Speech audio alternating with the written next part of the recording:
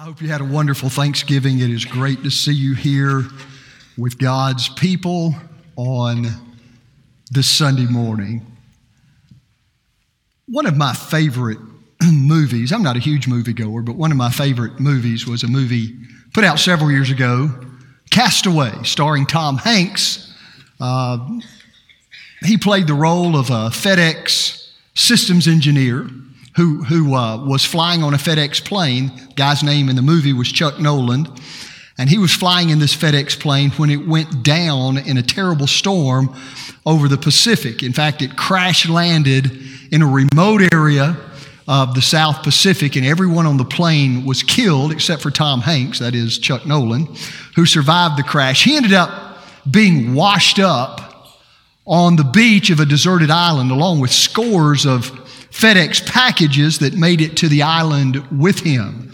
As he stayed there day after day, he slowly began opening all of those packages that were addressed to other people that FedEx was delivering, but that never made them, ended up washing up with him.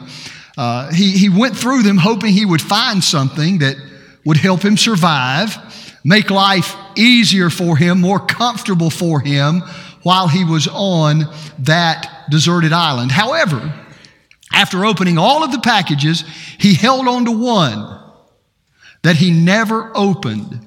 It was a special package to him simply because on the outside of the FedEx box was stenciled a pair of angel's wings. And so for Tom Hanks, Chuck Noland, that became a symbol of hope, something he could hold on to, believing that he would one day be rescued. He also made a commitment to himself that one day he would personally deliver that package, give it back to the person whose name was on the return label. So it became a symbol of hope for him. However, unfortunately, if you saw the movie, you know he ended up being marooned on that island for like 4 or 5 years, suffering all kinds of illnesses and injuries, wasting away to just an emaciated skeleton, basically, having a horrible time, having to find his own food, try to spear fish, get by. Even after a while, he got to such a point of despair that he tried to take his own life. He was unsuccessful doing that. It was just a big mess, a horrible experience. Finally, he realized that if he didn't do something, he was definitely going to die on that island.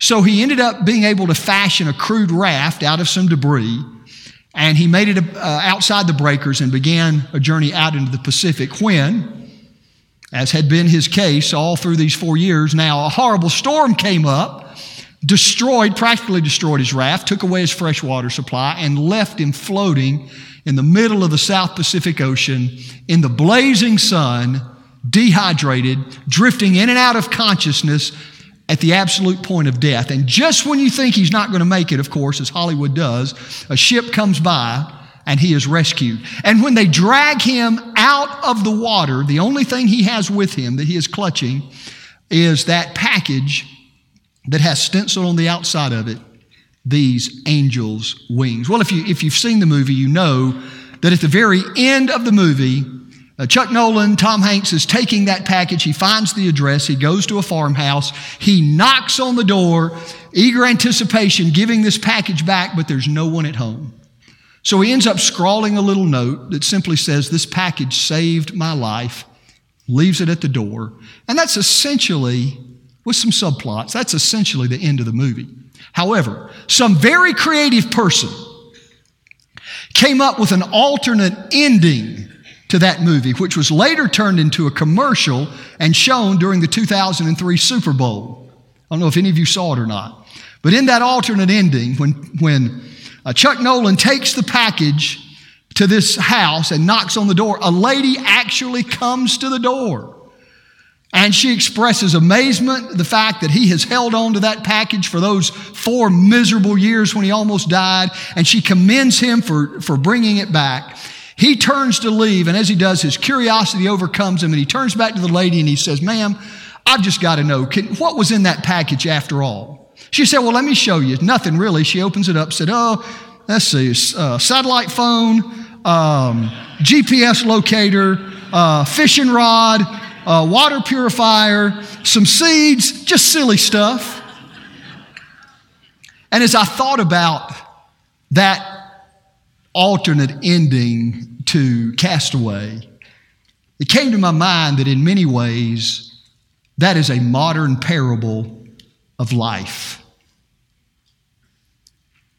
How many of us go through life searching for things that will help us navigate life, be successful at life, find joy and fulfillment and meaning in life? And we're going through life opening all of these packages that the world has to offer us, yet neglecting to open the one thing that unlocks the secret to a life of true meaning and true purpose and true fulfillment. If you have been here these weeks, you know that we are in a journey through the book of Philippians. In a series of messages I've entitled, Life Doesn't Have to Be Perfect to Be Wonderful. And we've been focusing on just the opening 2 verses of this 4-chapter book that are in many ways like that FedEx package with the angel's wings stenciled on the outside. These verses give us the resources we need for a wonderful life, and they are right in front of us.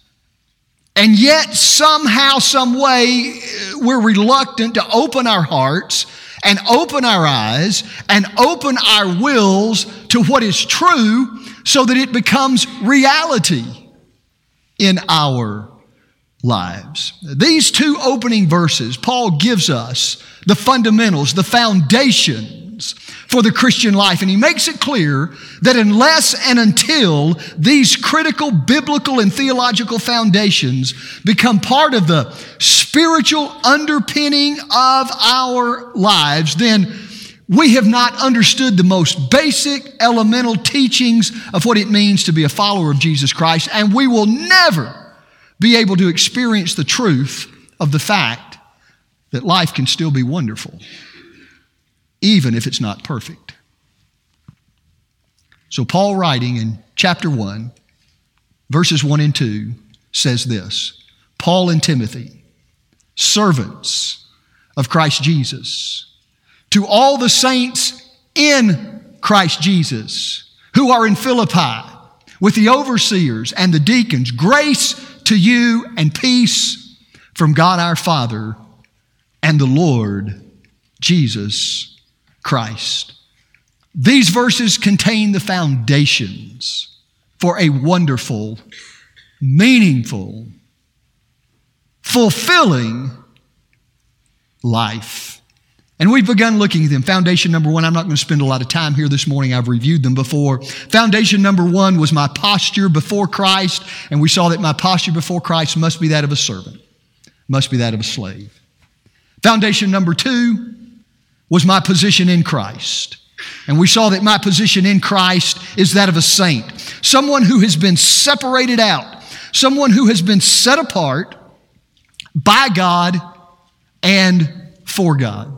And as we have followed that trail of what it means to be a saint in Christ Jesus, we began last week looking at the rich theological meaning of what it means to be in Christ, to be in Christ Jesus. That little phrase, in Christ Jesus, is really the commonest way that the New Testament refers to a Christian, the way it refers to a follower of Christ. A Christian is someone who is in Christ Jesus. And Paul uses that phrase, in Christ Jesus, or its equivalent, 164 times in his letters. And that means, church, understanding what it means to be in Christ is absolutely indispensable to understanding the New Testament. And it is absolutely indispensable to understanding what it means to be a Christian. To be in Christ means simply that I am insolubly united with Him. Nothing can break that. It means I am inseparably joined to Him. It means I am intimately connected to Him so that His life, watch this, His life flows into my life. It flows through my life. It encompasses my life so that my nourishment in life, my energy for life, my strength in life, my direction as I go through life comes from and out of the very life of Christ as He lives His life out through me. This is what it means to be in Christ. This is why it is never enough just to be in church. You can be in church and not be in Christ. You can be in a lot of religious activity and not be in Christ. You can be in the know and have all of the theological answers to all of the theological questions and still not be rooted, grounded, established in Christ. And here was the big idea from last time that we talked about. We sort of closed with this last time. This big idea of what it means to be in Christ, and it is simply this. When I am in Christ, everything that is true of Him changes everything that is true of me. And if everything that is true of Him is not changing, doesn't mean we're all there yet, but if it is not in process of changing everything that is true for you, then you have not understood what it means to be in Christ. You have not understood what it means to be a Christian. And because everything that is true of Christ changes everything that is true of me, it means that because He's holy, I'll be holy. Because He's righteous, I will be righteous. Because He is forgiving, I will be forgiving. Because He is merciful and loving and self-sacrificing, I will be merciful and loving and self-sacrificing. And because His greatest desire was to do His Father's will, then my greatest desire must be to do my Father's will. That's what it means to be in Christ. Everything that is true of Christ changes everything that is true of me if I am truly in Christ. Now, we could spend weeks, probably months, looking at all that it means to be in Christ. And we just don't have time to do that if we're going to get through the book of Philippians. But I want us to look this morning at three things. Critical things. Crucial things. Could we say other things? Yes. Could we go to other passages? Absolutely. But these three, I believe, are some of the most basic, critical truths that I want us to camp out on for a few minutes this morning. These three things that should be true, will be true, indeed must be true in your life and my life if I am truly in Christ. Here's number one. Being in Christ, if I'm in Christ, being in Christ brings ultimate satisfaction in my life. Being in Christ brings ultimate satisfaction in or into my life. Church, we live in a world that is grasping for contentment. It is groping to find some satisfaction, fulfillment, meaning, and purpose in life. And too many people in the world, and unfortunately too many people who would say they are Christians, look for that satisfaction, maybe in a specific career, or they look for it in a particular relationship that they desire, or they look for it in a certain amount of money that they may be able to earn, or they look for it in the approval of this person or that group, or they look forward in 100 different things. And for that reason, much of our focus in life, even as believers sometimes, is on what we don't have. And so we say things like, oh, if I just had this or that, life would be great. If I could just be this or that, life would become wonderful. All my problems would be solved. Everything would be just great. But I'm lacking this thing in my life. I'm lacking this person in my life. I have this void in my life that is keeping me from satisfaction, that is keeping me from fulfillment in life. Well, I want you to look at a verse this morning that ought to knock your socks off. It ought to cause you to sit back and stop and take a deep, deep breath. It is Colossians chapter 2, found in Colossians chapter 2, verse 10. This is J.B. Phillips' translation. I love it. And look at what it says. Your own completeness, your satisfaction, your fulfillment, your completeness is only realized where? In Christ, who is the authority over all authorities, who is the supreme power over all power. Listen, that ought to encourage you tremendously. We're talking about the Christ who is supreme over all things, who is supreme over your over your circumstances, who is supreme over your relationships, who has all authority in heaven and on earth, and He brings you completeness. That word complete or completeness means finished. It means perfect. It means filled up. And here is the idea. The idea is that when I am in Christ, I experience wholeness. I experience completeness, and I can't find it anywhere else because Paul says it is only realized in Christ. This means I lack nothing. Listen to this. Listen to this. It means I don't need anything added to my life because nothing is missing if I am in Christ. Nothing is missing if I am in Christ. Now, that doesn't mean that I can't have legitimate desires or ambitions for certain things that would bring fulfillment, joy into my life and would bring glory to God.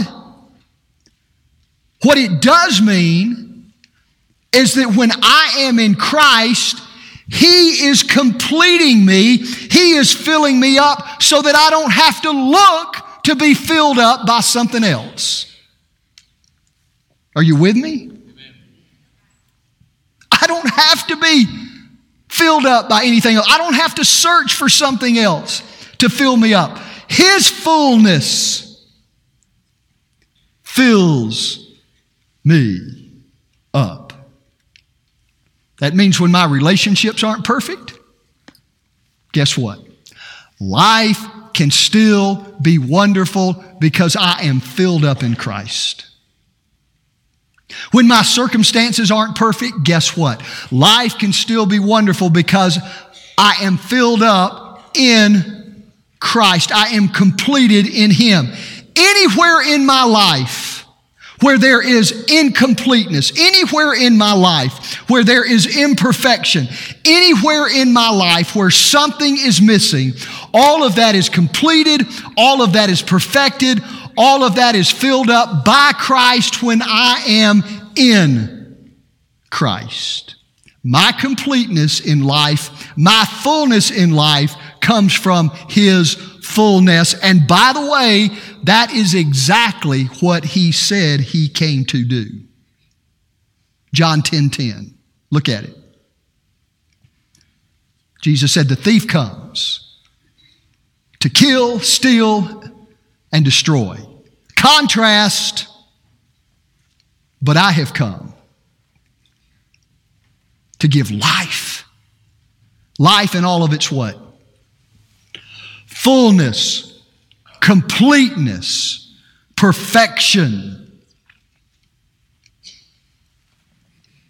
Listen, if we really believe that, if we really believe that our fullness in life comes from Christ's fullness, we wouldn't be out there trying to fill all of the voids in our lives and trying to solve all of the problems in our lives in all these other places. It's like Tom Hanks opening all those FedEx packages, searching for something that would get him through, searching for something that would meet his needs, when all along it was right in front of his eyes. If he had just opened it, will you open it? Will you appropriate it? Will you apply it in your life?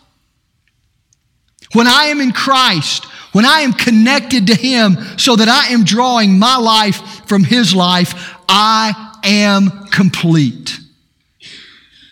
I am filled up by His fullness. And what is true of Him, church, changes everything that is true of me. When I am in Christ, that brings ultimate satisfaction, fulfillment, meaning, purpose, wholeness, completeness into my life. If you got a void this morning, feel like something's missing in your life, you can swim out there and chase down all those packages floating around. I'm telling you, you can do that. You can do it. Students, you can do it. You can chase all that stuff around.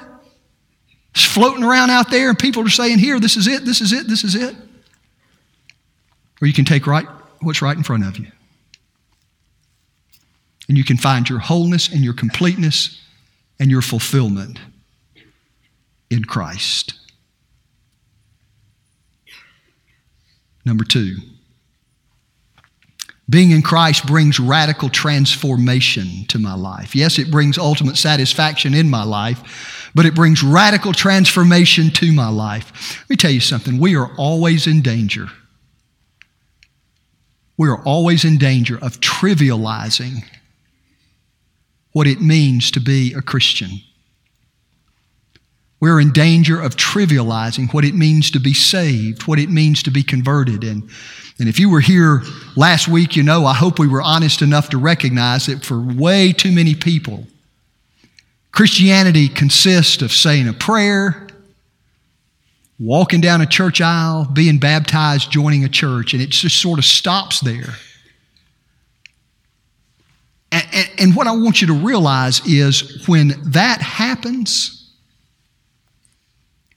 then Jesus, let me tell you what Jesus becomes when that happens. When that's all that happens, Jesus Christ, the eternal Son of God, becomes a safe, comfortable, predictable, non-controversial, socially acceptable addition to our lives.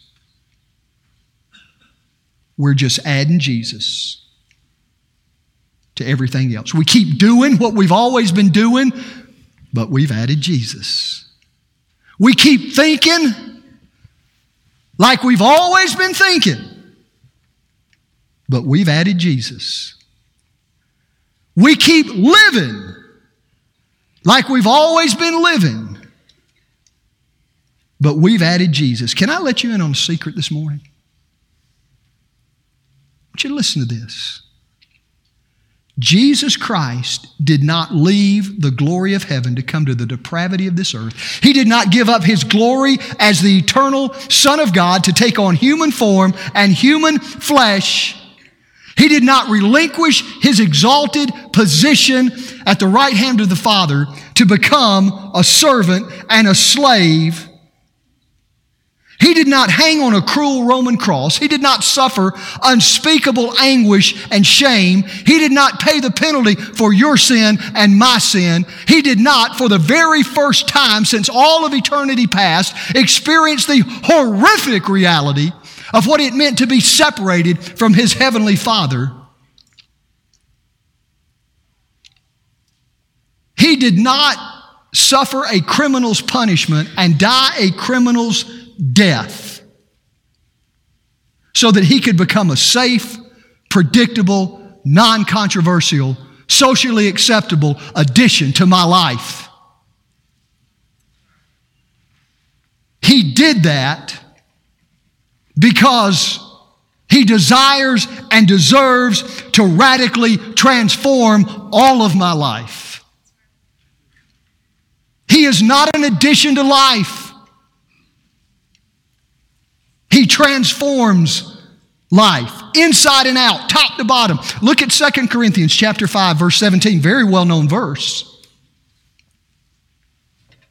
Therefore, if anyone is in Christ, he is a new creation. The old has passed away. Behold, the new has come. See, to be in Christ means that you have been radically transformed to the very roots of your being. It does not mean that I have merely mended my ways. It does not mean that I have turned over a new leaf. It does not mean that I have changed some bad habits. It does not mean that I have suddenly embraced a new list of do's and don'ts. Paul is talking about a radical, pervasive, spiritual recreation of my life. And it is significant to me here that, at least in Paul's view, creation language is the only kind of language that does justice to this reality of new life in Christ. You're a new creation, and that inevitably leads to a new lifestyle, a new value system, new priorities, new moral standards, new ethical standards. There is no escaping the fact here that Paul is talking about a radical transformation of life. No wonder he calls our undivided attentiveness to this truth by using the word behold. Do you see that? Behold, all things have become new. Don't miss over that word. Don't just gloss over that word. Paul is saying, be stunned. Be very stunned at what God does when you are in Christ. He does something brand new. You are a new creation. Stop. Consider this incredible, radical, triumphant truth. London businessman by the name of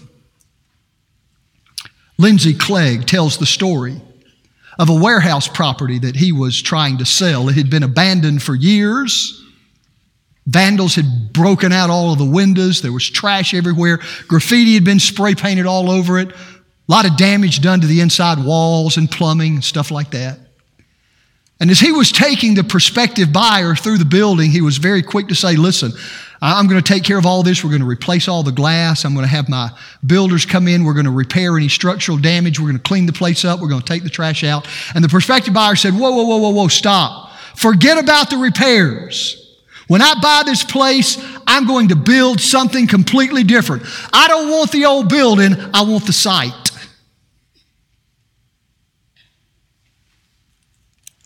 Let me tell you something, church. God doesn't want your old life to patch up. He doesn't want your old life to repair, to remodel, to renovate. He wants the site and permission to build something brand new. That's what He wants to do. The old things have passed away. And if you're still holding on to the old things, if your life is just, I've added Jesus, I've cleaned up a few things, but Basically, you're still thinking the way you've been thinking, still doing the things you've been doing, still living the way you've been living, you are not in Christ. And if you are not in Christ, my friend, you are not a Christian. Because being in Christ brings radical transformation to my life. Thirdly, finally, quickly, being in Christ brings total reorientation of my life. It brings a total reorientation of my life. Look at Colossians 3 and 4. Paul writes and he says, "For you have died, and your life is hidden with Christ in God. When Christ, who is your life, appears, then you will appear with Him in glory." Paul says, watch this, don't miss these first four words. For you have died. You have died. Now, obviously, Paul's not talking about death in a physical sense. The Philippians that he was writing to, and you and me who are hearing his words today, obviously we're very much alive. We hear what Paul has to say. He's not talking about physical death. He's talking about being dead to the world, dead to the world and its ways, dead to sin, dead to self, in the sense that those things no longer have power over us to shape the way we think, to shape our values, to shape our life's direction, to shape our life's decisions. We are dead to those things. We have died with Christ because everything that is true of Him changes everything that is true of me. Paul said in Galatians 2:20, speaking of this death, he said, "I have been crucified with Christ." Listen to me. Crucifixion of the old life, of the old ways, of the old thinking, of the old standards. Crucifixion of those things are inevitable if I am in Christ. The cross is an inescapable part of the Christian life, and it cannot be avoided. We have largely lived under a crossless Christianity in America. There is no such thing. Let me let you in on another secret. The cross is not just the source of my salvation. Church, the cross is the very shape of my salvation. And it forms me to that shape. That means that my life is a cruciform life. My life becomes cross-shaped and cross-molded because I have died in Christ. I have been crucified with Christ, and everything that is true of Him changes everything that is true of me. Now, many of us who may be a little older, a little more mature in here may recognize the name I'm going to share with you. Some of you are younger, probably won't. And listen, let me just say, I'm a contemporary worship guy. I live and move among students at North Greenville University, and I love it, but we lose a lot if we lose the hymns. There's some deep theology there, and there was a lady by the name of Fanny J. Crosby who wrote a well-known hymn, well-loved hymn called "Jesus Keep Me Near the Cross." Any of you heard of it? Very few probably, but "Jesus Keep Me Near the Cross." Now, I love that hymn. I love that sentiment. I love what Fanny J. Crosby was trying to say. This is not a criticism of her. But if I were to rewrite that hymn today and make it more theologically correct, I would not entitle it "Jesus Keep Me Near the Cross." I would entitle it "Jesus Keep Me On the Cross." We don't want to hear that. Jesus, keep me on. Yo, keep me near the cross. Oh, isn't it wonderful? Jesus died for my sins. So keep me near the cross. Well, that's great. But Paul says the prayer of our hearts, yours and mine every day, ought to be, "Jesus, keep me on the cross. Keep me crucified to self. Keep me dead to self so that I might live for you and you might live your life out in me." Now, some of you are sitting here thinking right now, wait a minute, preacher, wait a minute. Wait.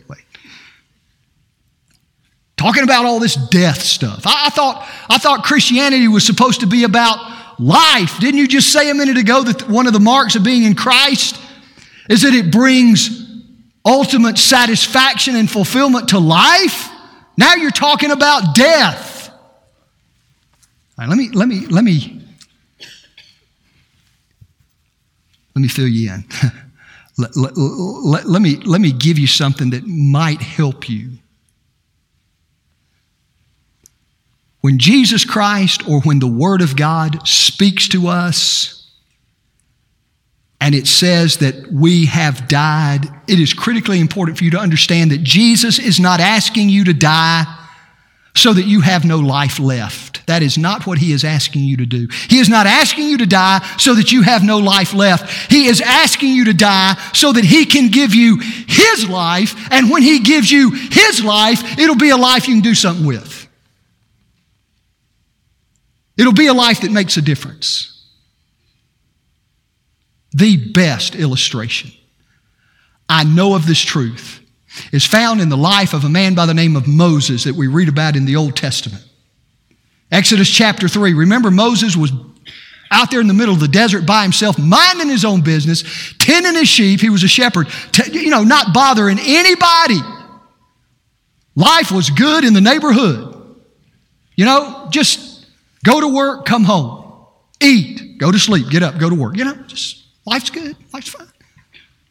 When all of a sudden, God speaks to him out of the burning bush, and He says, Moses, I've got a job for you. You're to leave where you are, and you're to go back into Egypt, and you're to go before Pharaoh, and you're to bring my people out of their slavery in Egypt. And Moses said, I can't do that.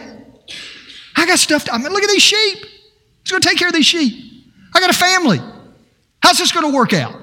Besides, I can't do it anyway. And he began to make all these excuses. God, I'm nobody. I'm nobody. They're not going to take me seriously. I can't speak well. I'm old. Nobody's going to take me seriously. God, I can't do this. I can't do it. So in Exodus chapter 4, verse 2, one of my favorite stories in Scripture, God gives Moses a little object lesson. And He asked him a question. He said, Moses, what is that in your hand? What was it? Do you remember? It was a rod. It was a staff. And Moses said, well, it's a rod. And God said, okay, Moses, throw it down. Now, I want to ask you a question.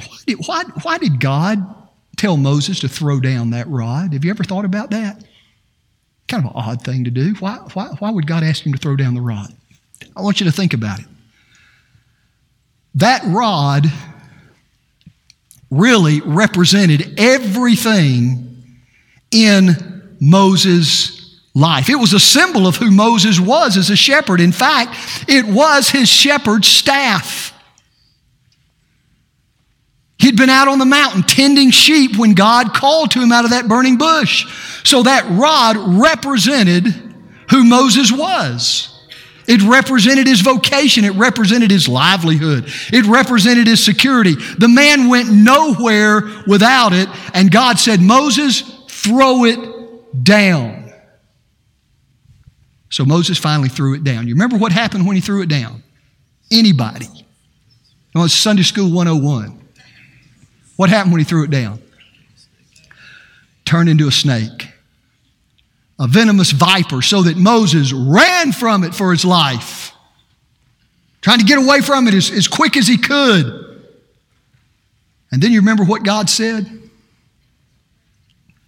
Hey, Moses, pick it up. I love it. I can imagine Moses thinking, oh, wait a minute, God. I know I didn't, but I thought I heard you say pick it up. God said, yeah, I did. Pick it up. Here's Moses dancing all around, trying to get away from this thing. He's saying, God, I'm not into picking up snakes, man. That thing might bite me. God, that thing could kill me. And God said, pick it up, Moses. I know you're scared. Pick it up. I know picking up snakes wasn't part of your plan for the day, but pick it up. I know this wasn't on your agenda, your bucket list. I understand it's the last thing you want to do, Moses, but pick it up. So Moses, I think very timidly, probably, went down and picked it up. And what happened when he picked it up? Do you remember? Turned back into a rod again. But that's not the most significant thing that happened. If you look at Exodus chapter 4, verse 20, got the verse there for you. You will see that between the time Moses threw down his rod and picked it up again, its name changed. It is no longer called, in Exodus chapter 4, verse 20, the rod of Moses. It is now called what? The rod of God.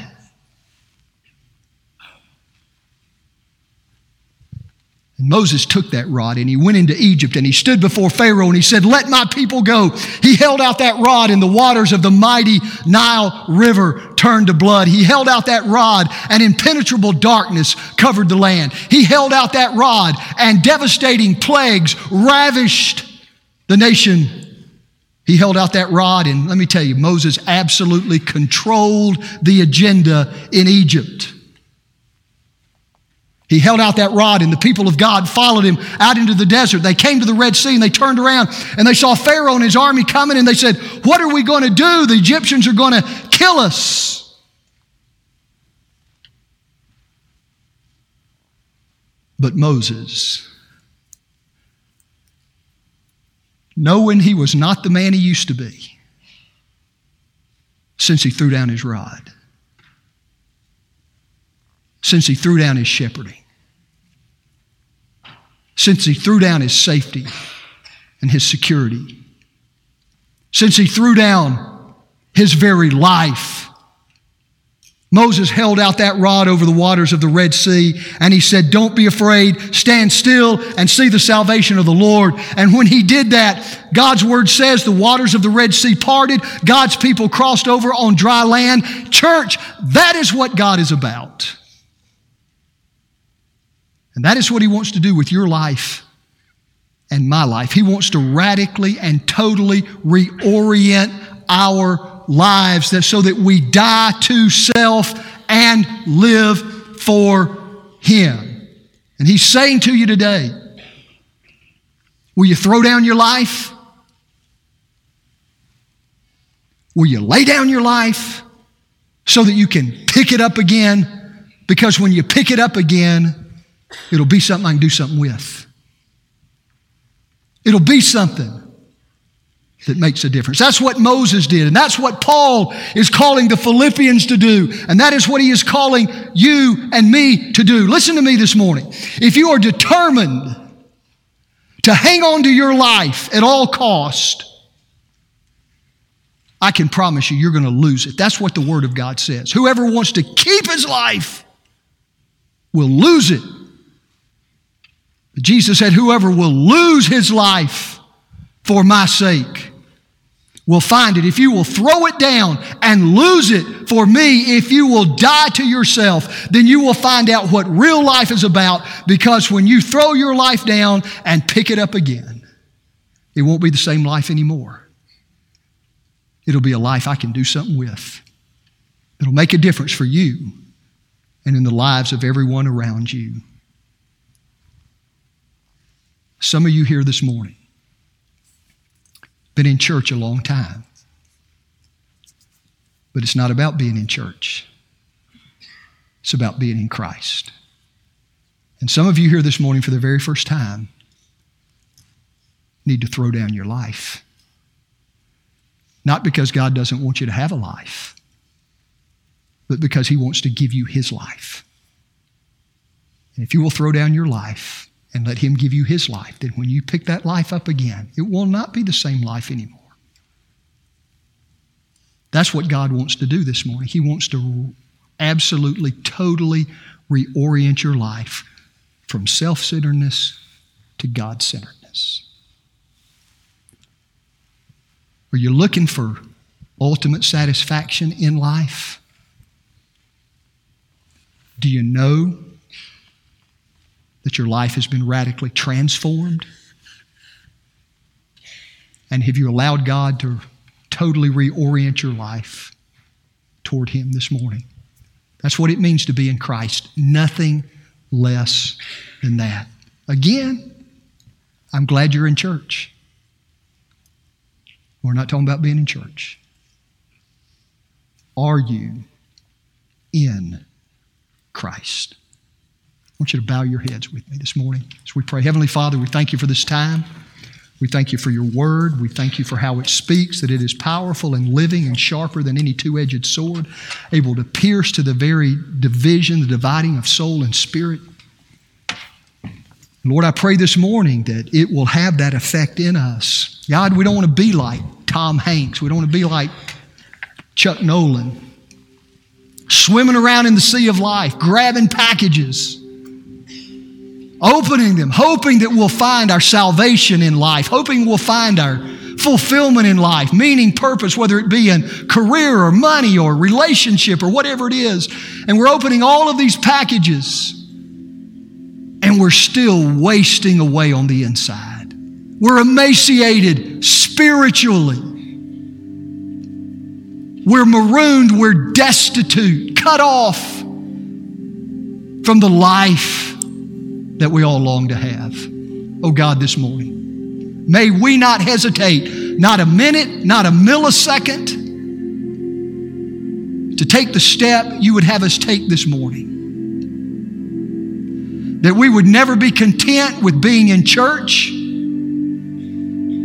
that the passion of our heart and our mind and our soul and our strength would be to be in Christ. Rooted in Him, grounded in Him, drawing our nourishment from Him, our strength from Him, our direction for life from Him. Finding ultimate satisfaction in Him, completeness that is found in Him alone. Allowing you, Lord, not to remodel us, reshape us, that old life, patch it up some way, but radically transform us into that new creation, so that you can take our lives and bend them and reorient them. Help us to throw them down today. Throw our lives down. Die today, Lord, that we might be resurrected to this new life. As you live your life out in us is our prayer. In Jesus' name. Would you stand? We're going to sing, Give Thanks. I hope what we've talked about today is a reason for thanksgiving in your life and in your heart. But we need to give thanks more than just with our words. We need to give thanks this morning with our lives. And if you would come this morning and say, God, I thank you for who you are and what you've done, and I respond to your word to me today. This altar's open if you need to come and kneel. I'm here to pray with you. Staff is here to encourage you. There are counselors here that can meet with you. If you don't know Christ as your Lord and Savior, if you know in your heart something is not right, when you lay your head down on your pillow at night, there is this nagging thought that will not go away that something is wrong, then would you come this morning and let Christ fill that void? If you need to rededicate your life, if you need to just simply say, Lord, I throw my life down, however He speaks to you this morning as we sing right now, would you come as God speaks to you?